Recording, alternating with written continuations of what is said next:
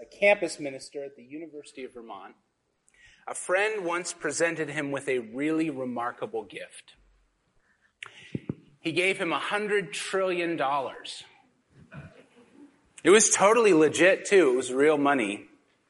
He even gave it to Dad in cash. It was a remarkable gift, but it wasn't a valuable gift. Dad's friend was from Zimbabwe, and the gift was a banknote for $100 trillion in hyperinflated Zimbabwean currency. It looked very impressive. Mom still has it. But it wasn't valuable. It was essentially worthless. Now, you know what else has the appearance of great value, but can prove to be worthless in the end? Some people's Christianity. You realize, don't you, that there is such a thing as worthless Christianity.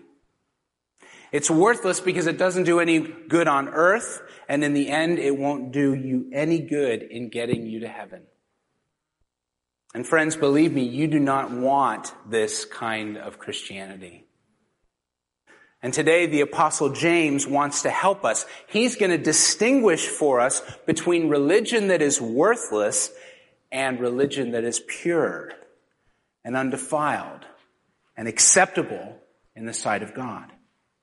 And if we can rightly understand the difference, then we can rightly evaluate our own souls and ask the question, and ask it to our prophet, will our own profession of Christianity ultimately find favor before God the Father?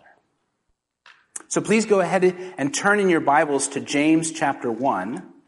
The book of James chapter 1. You can find the book of James near the end of the New Testament in the back of your Bible. And if you're using a blue Bible from the seats in front of you, it's on page 1011.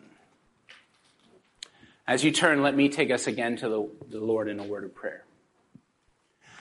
Father in heaven, I would ask that you would sift our hearts today. Your word has a diagnostic effect. Your word is going to show us what pure religion is like. Your word is going to show us what worthless religion is like. Help us, Lord, to look into your word and receive it, that we might profit from it to the saving of our souls. We pray in Jesus' name. Amen. All right, now let's read from the book of James chapter 1. We're going to start in verse 19.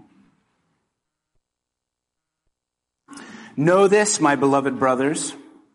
Let every person be quick to hear, slow to speak, slow to anger.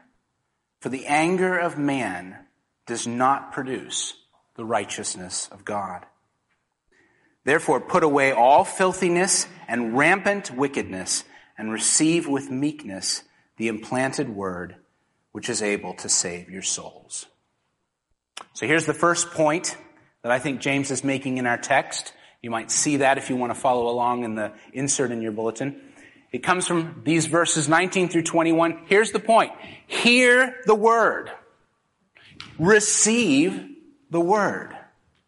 See, James realizes that there are two postures, two kinds of attitudes that a person can have with respect to the word of God. You can either have an arrogant attitude, in which case you will not be in a position to receive God's word.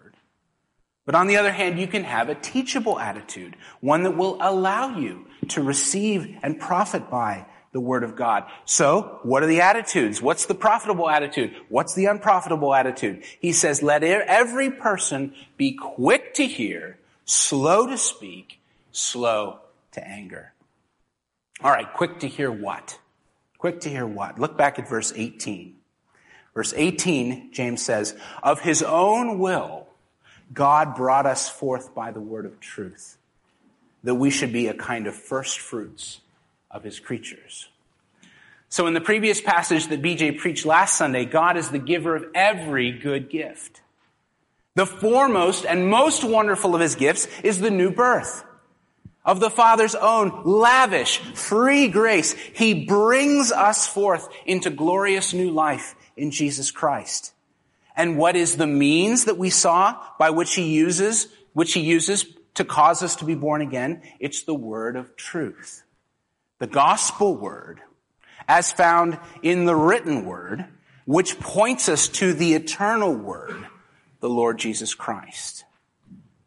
So in light of that reality, let us, my beloved brothers, be quick to hear. Quick to hear what? Quick to hear God's word. Be in the posture always of a listener, of a learner. And the flip side of that is then to be slow to speak and slow to anger. Now remember that James is writing to a group of believers in Jesus who are undergoing severe trial. And there are certain particular temptations that come when we're going through the stress of a trial. And one of the things we tend to do when we're under stress is we run our mouths. And we flare up and we start running our mouths. With what result? We leave relational devastation in our wake. We're upset by some frustrating scenario, and boom, suddenly we blow up. Often we blow up at a harmless bystander, someone who's not even connected to the thing that's really bugging us, but they become collateral damage anyway. Let's get practical. The situation with the coronavirus is a trial that's affecting every single one of us in different ways. Some of us more than others, but all of us are under strain over the last 2 years as a result of this particular trial. And I don't know about you, but over these past 2 years, as various aspects of this trial have pressed in on me, I've found occasion, and I use that term advisedly, I found occasion to become angry. I can remember in the very early days, spring of 2020, when I was still serving at East Randolph Baptist Church, and nobody knew yet very much about what this would all look like. And we were scrambling, trying to get things online, figure out how the church was going to function, when we were scattered, figure out unfamiliar technology. And often I found myself just getting short, and especially with my children. They'd do something mildly irritating, maybe even a minor disobedience, and I'd be preoccupied with some situation that was being made more complicated by the virus or by the quarantine or by the policies, and bam! It had come out at my kids, and I'd come down on them with unwarranted severity. And then as the weeks turned into months, and the months dragged on, there have been a number of times I'll be trying to wrap my head around something connected to coronavirus policy that I think doesn't make sense, and I'll be talking it over with Elisa. Why would I talk it over with Elisa? Because she's a physician. She knows the lingo. And I've gotten intense, shall we say, with my dear wife, as if she's the one that's making the policy, which she's not. Guess what? She doesn't appreciate that very much. When I'm stressed by the time of trial, I flare, I run my mouth. This nearly 2-year trial, this particular one, has obviously been the occasion for much anger in our society. Some of it's anger and conflict directly connected to the pandemic and to public health responses, all of the many tentacles. Some of it's just been anger because during times of trial and stress, we're tempted to flare and run our mouths. Quick to speak, quick to anger, when James would call us to be slow. And of course, it doesn't just apply to COVID. Let me ask you, how are you, in perhaps whatever trial the Lord may have you in a season of trial, how are you being enticed toward sinful anger? What trials are bringing your temper to the surface? Whether it's flare-ups or testiness or in some of our personalities, moodiness, or settled bitterness. And maybe you end up shooting misdirected anger at your family like I was doing. Or maybe you blow off steam on social media. Or you become angry at brothers and sisters in Christ because they don't share your perspective on something. And pretty soon, what we've done is we've done Saul's work for him. We've introduced disharmony into the community, either into the community of our family or perhaps the community of God's people in the church, the family of God. And isn't that just what the devil wants? To replace the love that is supposed to be governing every one of our interactions, and to replace it with discord. So, what does James have to say to us when we're in the midst of those trials that press us and stress us? He just says, know this, my beloved brothers, let every person, implication, every believer, obviously, let every person be quick to hear, slow to speak, slow to anger. Why? For the anger of man does not produce the righteousness of God.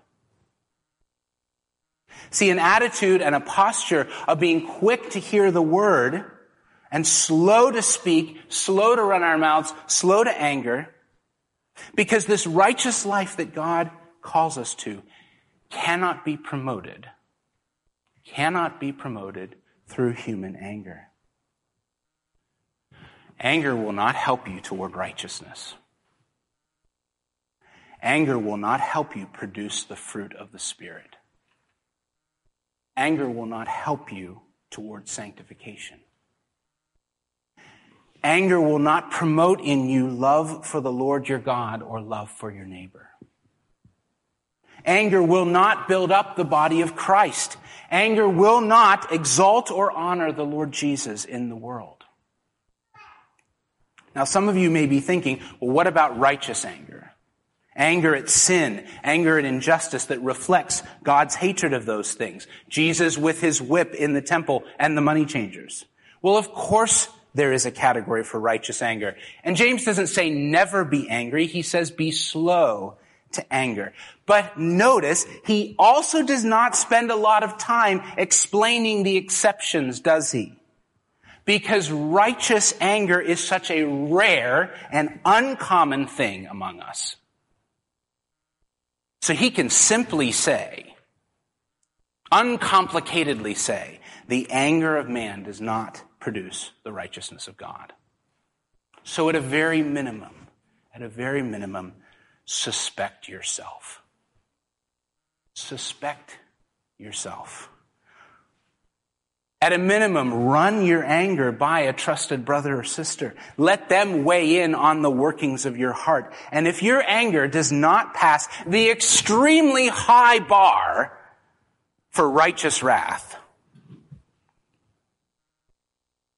stop justifying it and seek repentance. Stop justifying anger and seek repentance. Seek instead an attitude of humility and meekness and hearing the word of God. Because those things promote salvation and righteousness. The anger of man does not. Then James goes on in verse 21. He says, therefore, put away all filthiness and all rampant wickedness and receive with meekness the word implanted, which is able to save your souls. Now, this is still more on the attitude that we're to have. This is the same sort of language you can find in lots of places throughout the New Testament. Put off those things that characterized you before you knew Christ. Put off the old man, put off the flesh, and live like the nations that you actually are. Because remember, believers, again, verse 18, believers are the first fruits of the new creation. You and I, brothers and sisters, represent the breaking in of God's eternal kingdom, which he will bring in on the last day. We're already the first fruits of that. The kingdom's already coming through us. Jesus is making all things new, starting with the church, starting with believers. Therefore, we, as representatives of his kingdom in the here and now, we cannot turn back to the ugly things that were part of our old life of sin.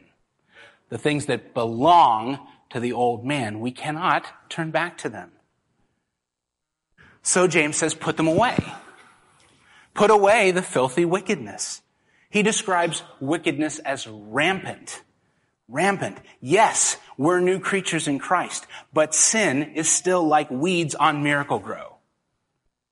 And your heart, dear child of God, your life is supposed to be a fruitful garden, a fruitful field. Which means, what do you have to do? You have to keep the ground clear. You have to keep the ground clear so that you can receive the good seed. Receive the implanted word. And that means getting out your weed popper and your garden weasel. Dating myself, TV commercials from the 90s. Get out your hoe, get out your mattock, get out your loppers, get out your clippers, get out your protective gloves, and rip sin out at the roots. And then next day, wake up and survey the field of your life and say, more weeds. Okay, time to get after it again. Ruthlessly dealing with sin. Perhaps even he means especially the relational sins of anger and mouth running that he's already just talked about. And as the soil is cleared and kept clear and the weeds keep being pushed back and at bay through us putting them off, then we're in a place where we're ready to receive with meekness, with humility, the implanted word. And it can take firm root in us, and it has room to grow and thrive because sin is continually being kept away. And we need the word to thrive in us because that's what's able to save our souls. How did the Father cause us to be born again to this new life? Verse 18, it's through the word of truth, through the gospel. How then must we continue to make progress in this life? By remaining in the humble attitude of a hearer, the posture of a learner, which means rejecting anger, rejecting wickedness, putting our hands over our mouths, as it were, and humbly continuing to receive the word of the gospel, which God implanted in us and which first gave us life. Hear the word. Hear the word. Listen to God. The Lord says in Psalm 46, be still and know that I am God. That's actually, keep quiet and know that I am God. Keep quiet and know that I am God. Or Psalm 95 says, today if you would hear his voice, do not harden your heart. Listen to God in the person and in the gospel of his Son and receive it because it and it only is able to save you. Now I say to you also, if you don't yet know Jesus Christ, and if you've never taken him for yourself for the forgiveness of your sins, you're not yet hearing. You've still got your fingers in your ears. And you're not listening to God. You're not receiving his word. And I appeal to you, stop ignoring him. He is speaking to you today.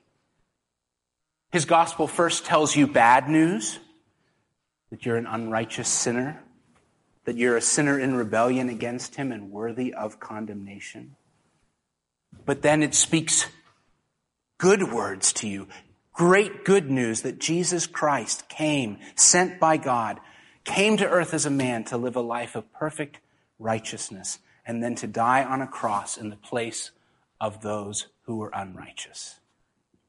And Jesus today is willing to trade with you. If you will repent of your filthiness and your rampant wickedness and your sin and give all that to him, he will take it and wash it clean in his own precious blood. And then in place of your filthiness and your wickedness and your sin, he'll give you his perfect righteousness as a gift. As a gift. A free, gracious gift. He will give you a new life, which will result in a new power to live in love and obedience. And no longer will you have to live a life of anger, a life of running your mouth. You can live under God's good word, humbly receiving it, letting it control you, knowing that it, in the end, will save your soul. So, unbeliever, will you do that today? Will you close your mouth at last and listen to God and receive the Lord Jesus Christ so that you can live and not die? There is no other way. The exchange must take place. Your sin for Jesus' righteousness, and he is ready and willing to make that exchange with you today and transform you into a beautiful new creature. All right, so we must all hear the word. We must all hear the word. And yet we have to be very careful, because that's actually not sufficient. We must be careful lest we miss the fact that hearing alone is not enough. We must not be content to be hearers of the word only, who never put it into practice. So if James's first point was hear the word, then the second point he makes is, but don't be a hearer only, be a doer of the word. Let's read verses 22 through 25. But be doers of the word, and not hearers only, deceiving yourselves. For if anyone is a hearer of the word and not a doer, he is like a man who looks intently at his natural face in a mirror. For he looks at himself and goes away and at once forgets what he was like. But the one who looks into the perfect law, the law of liberty, and perseveres, being no hearer who forgets, but a doer who acts, he will be blessed in his doing. So we see here that it is possible to hear the word of God and never to live it out. It is possible to be in proximity to the gospel, even your whole life, and never to truly possess it. You can go to church for decades. You can go to a good church that's faithfully preaching Christ, and you can actually still fail to receive him and his salvation. And you can be deceived the whole time into thinking that everything's fine. What would that look like? It would look like going to church and listening to God's holy law held up to you as in a mirror and thinking you're a Christian, and then going out and forgetting that the gospel is actually supposed to produce righteousness in your life. And so, to use the language of Titus 1, it would be that with your lips you say you know God, but by your deeds you deny him. That's what Paul says in Titus 1. And that's what the forgetful chap with the mirror is doing. See, mirrors are wonderful things, but they're not much use if you don't then go on to apply a comb and a razor and a washcloth. See, when I look in the mirror in the morning, what I should say is, yes, I see, I've got bedhead again. I've got sleep in my eyes and I really need a shave. I better get busy. And similarly, when I encounter God's word, it shows me his righteousness. It shows me the character of Jesus, whose image I'm supposed to be conforming to. And it shows me where my life is still out of step with obedience to him. And now what am I supposed to do? Walk away? Forget what I saw? No, I'm to take the word and put it into practice. And so James warns us, be doers of the word and not hearers only, deceiving yourself. Because you do understand, don't you? It's possible to be self-deceived thinking that because you've had some sort of religious experience, or because you've been in church your whole life, or because you've heard the gospel so many times, that you must be saved. You may have professed Christ for years. And it's still possible to be in that situation and yet never have ever truly been born again of God, which always unfailingly results in becoming a doer of his word. And if you're in that situation, you're still on your way to hell just with a Jesus fish stuck to the back of your vehicle. See, at the end of the day, James says it's doers of the word, not hearers only of the word, who are blessed, right? That's the end of verse 25. The doers are blessed in their doing. Because blessed means saved and actually on your way to heaven. Because doing, not hearing, is the mark of pure and authentic religion. And just as there is such a thing as pure and authentic religion, there is such a thing as worthless religion and worthless Christianity. So let's look at that in verses 26 and 27. If anyone thinks he is religious and does not bridle his tongue but deceives his heart, this person's religion is worthless. Religion that is pure and undefiled before God the Father is this: to visit orphans and widows in their affliction, and to keep oneself unstained from the world. I want you to understand what James is doing here. The next section of the letter, which goes from chapter 2 all the way through chapter 4, verse 10. So a significant part of the rest of the letter is devoted to giving 3 marks of true faith and pure religion. So the next 3 chapters almost, he's going to spend outlining these marks of true faith. And these verses are a preview of that. He's previewing for us the 3 main criteria he's going to use to distinguish between true faith that saves and false faith that will not save. So he's setting up his argument here for what's going to follow in the whole next section. This is the topic sentence, if you will. So true saving faith, James says, number 1, bridles the tongue. And he's going to use all of chapter 3 to expand on that idea.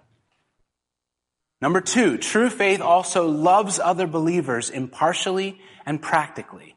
That's chapter 2. And number 3, true faith rejects worldliness. It forsakes the world and its God-opposing lusts. That's the first part of chapter 4. He's setting up his argument. And this is what a doer of the word looks like. A doer is transformed by the gospel so that they live out this kind of righteousness. Whereas a mere hearer who does not have these marks of righteousness is deceiving himself. His Christianity, his religion is worthless. So now let's look briefly at these 3 marks of doing the word. Number 1, a bridled tongue.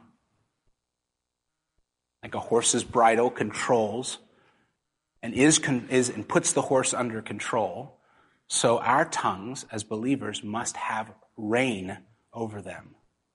They must be under control. Why is this a necessary mark of pure religion? Why does James pull this out? Well, it's because of what Jesus says in Luke 6:45. Jesus says, the good person, out of the good treasure of his heart, produces good. And the evil person, out of his evil treasure, produces evil. For out of the abundance of the heart, his mouth speaks. So what fills the heart, whatever fills the heart, is what comes out of the mouth, ultimately. And therefore, what our tongues speak is an accurate reflection of our heart, whether what comes out is evil or whether it's good. That's what Jesus is saying. Now, there's something I don't want you to be troubled by. Jesus speaks of good people and evil people. And some of you might be thinking, wait, doesn't the Bible says that everyone is evil? How can Jesus actually talk about good people? Is this saying that good people can be good and be righteous? And No, he's not saying that. He's not teaching about how people come to be good. Believe me, Jesus is clearer than anybody else about the universal sinfulness of man, that every single person except himself is born wicked. But Jesus has come as the Savior, and so he is changing people. So a person who heeds his call to repent and believe in the gospel is born again to this new life of righteousness by grace through faith. A believer in Jesus who is saved by the grace of his cross and not by works of the law, he is now a good person. And then Jesus said this reality, the righteousness that has come from outside of him by Jesus that is now transforming him from the inside out, this reality is seen and known by the good that comes from the good treasure that's now filling his heart and spilling out of his mouth. So there's no works-based salvation here. We just got Jesus and James both agreeing that the tongue reveals accurately the state of the heart, whether it's in right standing with God or whether it's not. So what does your tongue and what do your texting thumbs reveal about the state of your heart? Are they bridled? Are they under the bridling control of righteousness? Or could it be that patterns of destructive speech actually give evidence that your profession of Christianity might be so much worthless religion? What does your tongue reveal about your heart? James wants us to consider that question. All right, the second mark of pure and undefiled religion, the beginning of verse 27. True religion includes visiting orphans and widows in their affliction. Now, if you look at my bulletin outline, you've seen that I said that this is a call to love other believers impartially and practically. And I want to defend why I've interpreted it this way. Why is this not a command by James rather to support orphanages throughout the world or set up agencies like food shelves so that the poor in our communities might be better served? I'm saying it's not primarily that. But first, let me say that those things are both noble activities, and Christians have a long tradition of being at the forefront of things like these. I just don't think it's what James is talking about here. Why do I say that? The context of James helps us to see that he's talking about love, a get your hands really dirty kind of love for those who are needy and vulnerable within the covenant community of the church. Where do I get that? Well, let's look. I'll steal some thunder from chapter 2. Look for a moment at verse 1 of chapter 2. Remember what I said earlier. Chapter 2 is his expansion on visit widows and orphans in their affliction. So in verse 1 of chapter 2, he says, "My brothers, show no partiality as you hold the faith in our Lord Jesus Christ, the Lord of glory." And then he goes on to rebuke the favoritism that these congregations are showing to the rich at the expense of the poor in their gatherings. James's audience has been showing preference to the beautiful people and dishonoring the poor when they meet, and that's just wrong and wicked. And James is rebuking it. See, love, which is the mark of true faith, has to be impartial. It has to be lavished upon those that the world holds of little account, but who are precious to Jesus because they believe in him. And then look down further. Look at verse 15 of chapter 2. Again, I'm saying that this is an interpretation of what it means to visit orphans and widows in their distress. "If a brother or sister is poorly clothed and lacking in daily food, and one of you says to them, 'Go in peace, be warmed and filled,' without giving them the things needed for the body, what good is that?" i.e., no good. And this is why I say James's concern is primarily that they love needy Christians. If a brother or sister, the needy in the community of those who know the Lord and confess the Lord Jesus, and this context is what leads me to see the widows and orphans of our text as primarily referring to those within the church who are helpless and in need of love in the form of meaningful, tangible help. That love indeed for Jesus. Needy brothers and sisters is what James points to as the mark of true religion. If you're still struggling with that idea, I want you to also think back on the historical context from the book of Acts. Remember, James is writing to Christians who were dispersed after fleeing persecution. After that persecution arose in Jerusalem, Stephen gets martyred, the church gets scattered. So if that's who these folks are, what would they remember about how widows and orphans were cared for in the Jerusalem Apostolic Church? Well, that was a pretty big deal, right? So much so that when it became clear that the Greek-speaking widows were being overlooked in the daily distribution of food, the apostles get everyone together and have a big congregational meeting and say, we got to fix this. We have to make sure that the widows are being provided for impartially. So let's appoint godly men to oversee that work. But let me ask you, which widows were the apostles talking about? All the widows in Jerusalem without distinction? No, it was the widows, the poor, and the needy within the church. See, Acts 4:34 says there was not a needy person among them, because those with means were sharing generously of what they had with those without means.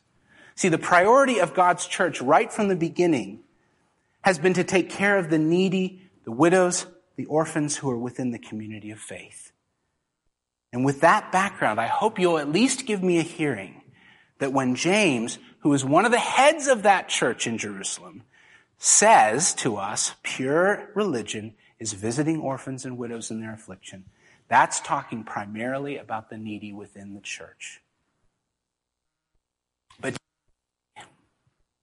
either with relief or with an uneasy conscience, that means, oh well, this means I'm off the hook for care of the needy. It does not. Not at all. In fact, this places you under a significant obligation.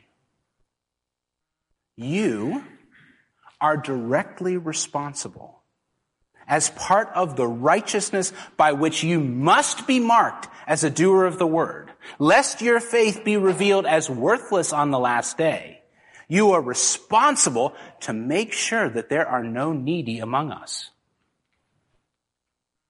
So if one of our widows or someone else in our congregation becomes impoverished, you are responsible to make sure that their needs are lavishly cared for and use your own means to do it. And I think clearly this passage is primarily talking about supporting them financially and making sure that their physical needs are cared for. But let's expand the category a little bit. What about the care for them relationally? What about how are we doing as a church with reaching out to the widows among us and those who are relationally needy in order to make sure that they feel the community caring for them? Are you thinking about that when you decide who you're going to invite to dinner or the Super Bowl party or whatever? Are you thinking about our needy ones? Are you thinking about our widows? It ought to be on the radar. Yes, it's primarily talking about meeting their physical needs, but I would say let's broaden that category. And broaden it in another way again. Let's emulate the early church again and care for our brothers and sisters in Christ who are suffering all over the world. So do you remember also in Acts what happened when the famine hit Jerusalem really hard? So Paul then goes around, he starts going around to all the Gentile churches in Asia Minor and in Europe, and he collects an offering for the relief, 2 Corinthians 8:4, the relief of the saints. This offering was taken to support the impoverished believers in Jerusalem and not the poor in general. But these were people the Gentiles had never met. And let us ask, therefore, how can we engage more zealously to relieve the actual distress of fellow believers throughout the world who are in need. And that's why I'm so glad that we added 3 new missions initiatives to our 2022 budget. We added Shadrach Vega's gospel labors in Cameroon, where the average salary is like $100 a year. Ecclesia Africa, providing resources for churches throughout Africa. And Christ Community Telugu Church, working among Indian migrant workers in Abu Dhabi. Let us have it as our ambition, though, to do still more, both as a church and as individual believers, to use our resources to provide practically and impartially for those of Jesus' people who are struggling to meet their basic needs, especially orphans and widows. And let our firm resolve, moreover, be that we will faithfully fulfill our obligations to one another and meet the needs of the saints at RGC who may be struggling. Because God forbid that there should be a needy person among us. God forbid. All right, then the last mark of pure religion. Number 3, rejecting worldliness. Much more on that to come in chapter 4. But let me just quote chapter 4, verse 4. James is going to say, do you not know that friendship with the world is enmity with God? Therefore, whoever wishes to be the friend of the world makes himself an enemy of God. Strong words from James. The world with its God-hating lusts and passions must not be the object of your desire. What it values must not be what you value. What it delights in, you must not delight in. What it pursues, you must not pursue. Because you don't belong to the world anymore. You are a stranger and an alien in Vanity Fair. You must not easily fit in. Like Christian and faithful in Pilgrim's Progress, you must stand out as an oddity. An oddity that people look at really differently and even with hostility because you don't love the things they love. Not being conformed any longer to the pattern of this world. Save the rest for future weeks. So to conclude, pure and undefiled religion that will be shown to be genuine in the sight of God on the last great day, is a matter of bridling our tongues, loving impartially and practically, and avoiding worldliness. This does not mean we are saved by these things. That would be impossible. No person could ever set out to earn a righteous standing by doing these things and succeed in the attempt. We are only and always saved by faith in the death and resurrection of the Lord Jesus Christ. But James is laboring long and will labor long that this kind of obedience is the necessary fruit of saving faith. So if there's no transformation, no doing of the word, it reflects a heart with no genuine faith. It's a religion that is undefiled before our God and Father. It will be acceptable to him as the evidence of saving faith. It's using our tongues for righteousness, caring for the needs of the community of the saints, especially those who are needy and most vulnerable, widows, orphans. And it's rejecting the allure of the world with its distractions and pleasures and sinful passions. See, James does not want you to be deceived. James does not want you to be deceived. If you've truly been brought forth by the word of God, if you are truly receiving the word implanted, which is able to save your soul, then you will necessarily demonstrate that that's so by being a doer of the word. It's the witness of this passage. It's the witness of the Lord Jesus. It's the witness of all the scriptures. Saved by free grace alone of the Lord Jesus Christ. But that grace without fail transforming us into those who increasingly and with all our mind, soul, strength, heart, love the Lord our God and our neighbors as ourselves. Let's pray.